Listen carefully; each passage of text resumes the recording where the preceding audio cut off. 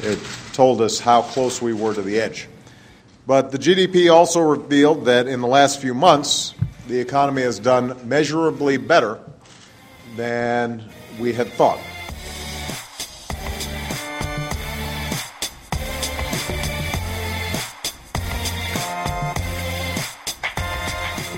Hello, and welcome to NPR's Planet Money. I'm Alex Bloomberg. And I'm Adam Davidson. Today is Friday, July 31st. On the show today, we celebrate the genius of Wall Street and how their fabulous, wonderful financial innovation has benefited all of us. You really love to provoke, don't you?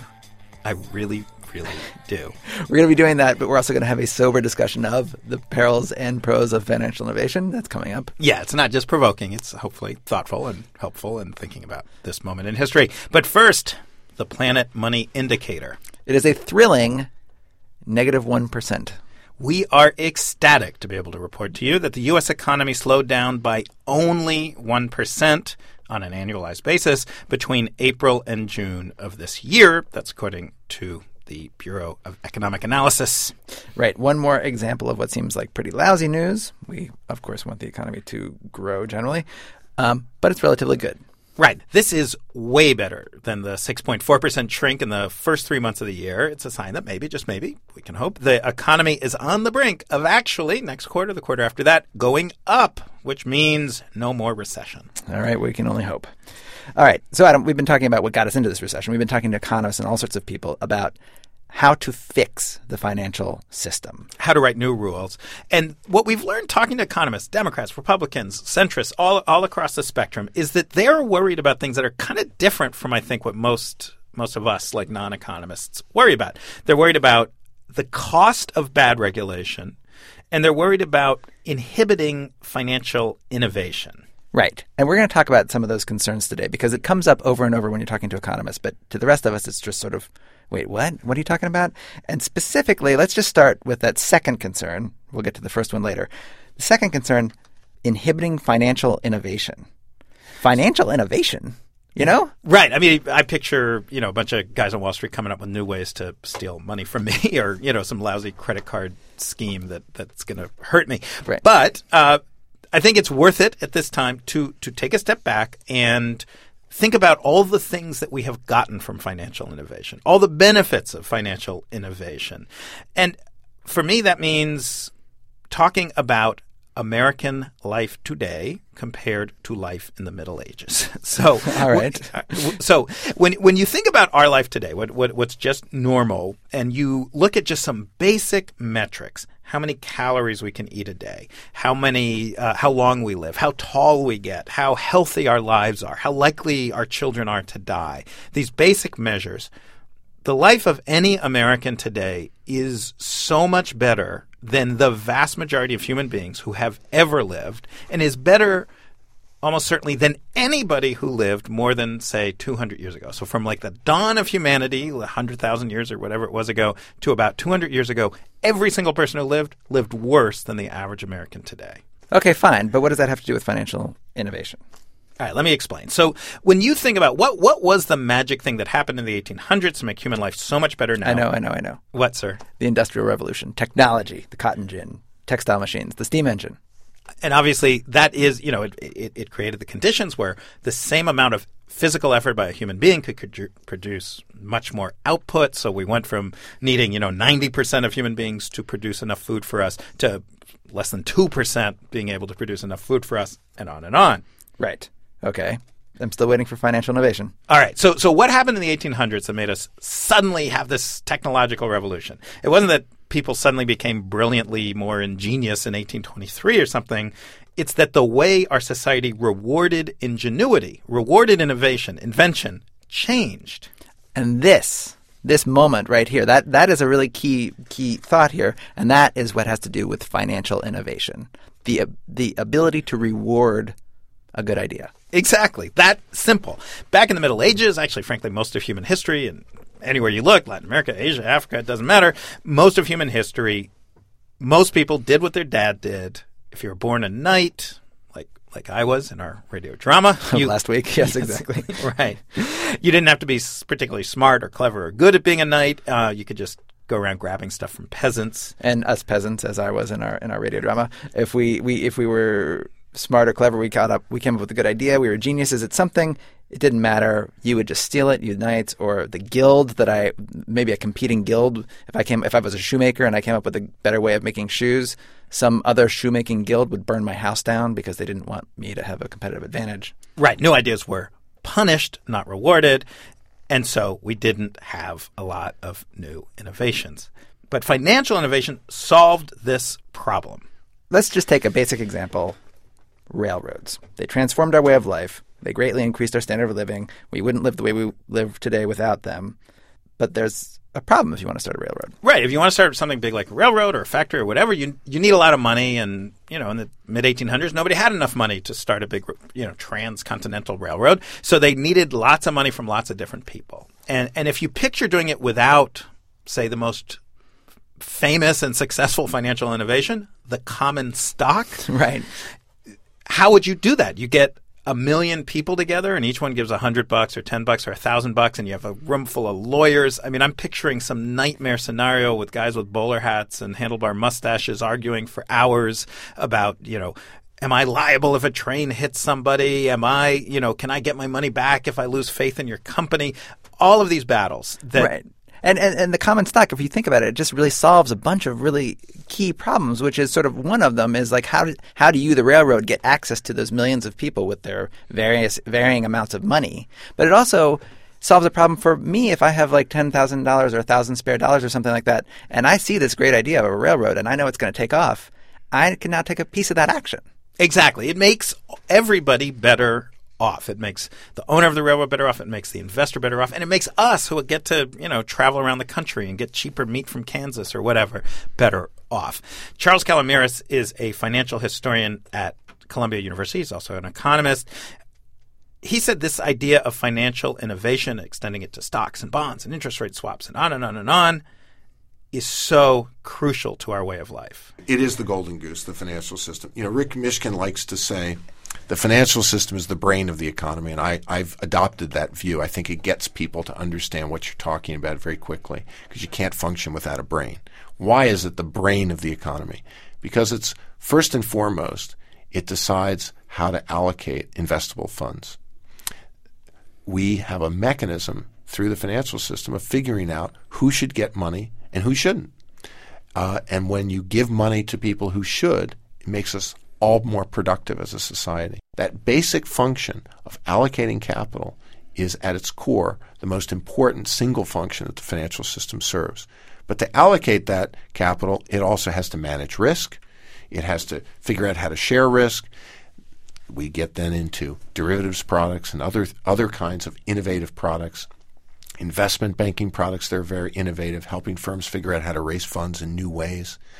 Communication globally that improves our ability to track firms and evaluate them better and expand access to markets by being able to share risks globally. All of these things translate into being able to do more, better, faster, smarter, because the financial system ultimately is the brain of the economy. And financial innovation is about making your brain work better. All right. Here's where but please, economists, please. You and I have been basically making our career for the last 2 years doing stories of how financial innovation nearly brought down the world. And you're going to tell me that the no-doc option ARM mortgage adds 10 years to my life, has made my life better in any way? Well, the interest-only no-doc option ARM mortgage. No, obviously not. No. There's actually this argument that you and I have really been fascinated by. I associate with some work being done at NYU Stern School of Business that since around 1980 or so, on balance, financial innovation has hurt the world, has made us a bit poorer. That's an argument we don't know yet. The data's not in. But I do believe very strongly, I think it's pretty clear that on balance, if you just take the category of financial innovation over the last 2-3 centuries, it has been a huge boon. The list is endless. You know, the 401k, the mutual fund, interest-bearing savings accounts, commercial paper. I mean, I think you and I, when we learned about how amazing commercial paper is, the way it allows businesses that have a bit of extra cash at the end of the day to lend it to folks who need it for a few hours, that it provides this constant flowing of funds that makes our economy work much, much better. I mean, that thing is awesome. Right. And that is why commercial paper rocks, man. It's awesome. I'm so psyched. I love commercial paper. So that's why it's tough, you know? I mean, like, Congress wants to keep banks from being stupid, and they want to keep banks from taking down the whole economy with them when they are stupid. But they also, if there is a good idea, and occasionally they come up with one that'll help us all, they want to preserve that option. Right, the goose and all the golden eggs. Right. And we want them to be able to do that, right? Which is why economists talk about financial innovation differently than the rest of us talk about it. Okay. So that's financial innovation. That's what economists are thinking about. Right. Let's not do something that ruins that. Right. Now, what about regulation? This seems like a no-brainer, again, to a lot of people, right? Like, clearly there weren't enough regulations in place. We just need to regulate more. That's a view. I'd say that the economists we talk to, again, left, right, and center, generally say there was a lot of regulation. There just wasn't smart regulation all the time. Regulation is a lot of the time specifically designed to stop financial folks from pursuing their new ideas or shaping the way they do pursue new ideas. And it is very hard for regulators in Congress to know ahead of time, to predict which new ideas will end up hurting us and which ones will end up helping us. Right. And then this is the other thing that economists know, I think, better than the average person. They study this all the time. The dangers of bad regulation. In other words, you can pass some new regulation that you think, and everybody thinks maybe, is going to help make everything better, but that it actually ends up, through unforeseen consequences, making things actually worse. It doesn't just stifle innovation that might help us, but it actually increases bad things for us. So we asked Charles Calomiris for an example of some regulation, well-meaning, what seemed like smart, sensible regulation that ended up hurting things. And he said the best example he can think of is from the 1990s, rules about how banks deal with the loans on their books. So the basic problem is this, as we now know all too well, banks have all these different kinds of loans. We now hear about bad assets, toxic assets, but back then it was just assets. And some loans are more risky. They're more likely to go bad. Some loans are less risky. They're safer. And banks need to have some money on hand in case a loan goes bad. They call it equity capital. Right. And the idea is that the riskier your loan is, the more equity capital you have to hold. And so regulators from all over the world got together and came up with which loans are risky, which loans are safer, and how much equity capital do you have to hold against the risky loans, and how much equity capital do you have to hold against the safe loans. And we should just note that banks hate holding equity capital because that means they're not making a lot of money on it. So banks want to hold as little capital as possible. So Charles Calomiris explained how this worked. The old rules said that mortgages are half as risky as commercial loans.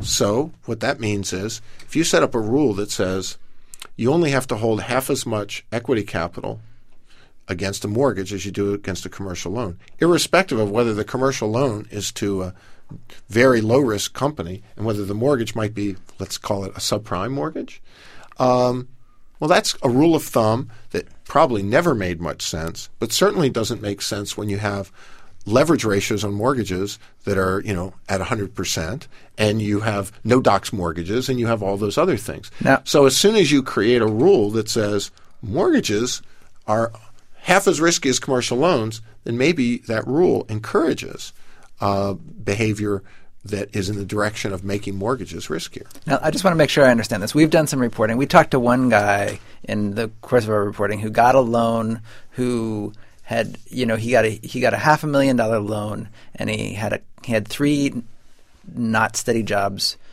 and he was making a combined income of about $45,000 a year. That guy got a $500,000 loan from a bank, and you're saying, and I think never paid a payment, or no, I think he paid a payment, but he was far behind. Yeah, he was far behind, and you're saying that the bank who made that loan to that guy, say they had to hold some kind of capital against that loan. They had to say, okay, we're making this $500,000 loan, but we're going to hold $100,000 in capital $10,000, $5,000, whatever. They have to hold some amount of money against that loan.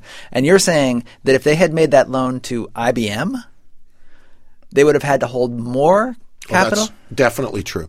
It's really crazy when you think about it, isn't it? Yeah, and listen to the point, which is that the very act of creating that rule made mortgages more risky because banks like risk. They don't like holding equity capital. The rules set up a way to take on more risk in exactly the area you don't want it to be. So I find this really profound because what he's saying, and lots of other people say, is that a lot of the problems we've been facing in the subprime crisis, I think Charles said 20% of the whole problem, something like that, are not the result of bad banks skirting good regulations.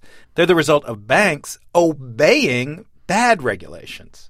Now, I noticed you didn't say good banks obeying bad regulations. Well, look, to an economist, there's no such thing as a good bank or a bad – well, Right. There is, but they don't really think of a bank in that way. They think a bank is just a profit-seeking machine. That is what it does. And the goal should not be to make banks become morally good. Banks are always going to – like all profit-seeking companies are going to do whatever they can, generally within the law most of the time, to make money. And I'm not trying to argue – that we're going to let the banks off the hook. Clearly, they did lots and lots of things, obviously, to create this crisis. Right, but the point is we need to encourage them to pursue their greed in ways that actually helps, not hurts us. All right, so this is all very theoretical, all the stuff we're talking about. So I'd like to bring it into the real world and see how this actually works. Right, so we talked to basically a financial engineer, Mike Conzal. He's a blogger for The Atlantic. He also has a job working for a financial firm that helps companies manage risk. And we asked him a very simple question, what we thought was a simple question. We said, can you give us an example of a good financial innovation and a bad financial innovation from the last 20 years? And so he started with a good one. Sure. So we have the CDS instrument, right? Mm-hmm. And Credit the CDS default instrument, swap. a credit default swap, which is a way of insuring against bonds. I think the CDS instrument was very crucial in making the 2001 recovery after 9/11 and after the tech bubble go much smoother.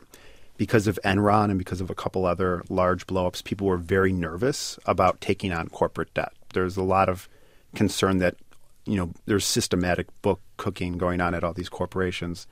So if you had money to lend, but you were nervous, you could insure part of it. So it became a little cheaper overall for everyone. Right. Basically, credit default swaps helped good companies borrow money more cheaply than they would have otherwise because everybody was so freaked out about Enron. All right. So there we go. We asked him for good financial innovation, and he said, great, credit default swaps, great financial innovation. So then we said the next obvious question, can you give us an example of a really bad financial innovation, something that really made the world worse? CDSs were also a terrible innovation because they allowed a lot of corporations a lot of investment firms to skirt regulatory regimes. Basel II had certain requirements about how much debt you could take on, and the CDS was almost engineered to be able to sneak around that regulation. And Basel II is basically the rules governing banks and what they're allowed to do, right? Right. But wait, go back to the main thing here. We asked him for two different things. We asked him, what is the best innovation you can think of the last 10 years? Credit default swaps. What is the worst innovation you can think of the last 10 years? Credit default swaps. So you're really making me see how complicated this area is, because we asked you for one example of a really good financial product and one example of a really bad financial product, and you gave us the same product. Right. Yeah. And I think a lot of people are coming to that realization that a lot of these innovations can be used to extend credit to make the economy more efficient, but on the other hand, they can also be used to kind of sneak by the rules we want everyone to play by. And then once one company sneaks by, everyone else has to kind of sneak by to keep up with them, essentially, to keep their numbers solid. So this is why I sometimes get a headache. I sometimes have trouble sleeping at night because it's so complicated. How do you create a regulatory system that rewards innovation and that rewards good innovation and punishes bad innovation when it's so often all the same thing? I know, it really is. And I feel like that's why it's sort of like you see the appeal of sort of saying like, well, just ban it all or just allow it all. It's sort of, it keeps you from having to sort of wade into this muddy middle area where it's really hard to figure out what's the right thing to do. And while I do reserve the right to become a rigid ideologue to avoid having to think about all this, for the time being, I think Planet Money will focus on this muddy middle and try to see what makes sense. Right, and we will be talking a lot more about financial innovation, good or bad. There's actually a really interesting argument that we're going to be discussing in an upcoming podcast about how for the last 20 years, maybe all of it's been bad. Or on balance, it's been bad. Or on balance, it's been bad, right. And we're going to talk about that later on. For today, I think that wraps it up. Send us your ideas, your thoughts, your comments at the blog, npr.org/money. Or send us an email, planetmoney@npr.org. I'm Alex Bloomberg. And I'm Adam Davidson. Thank you for listening.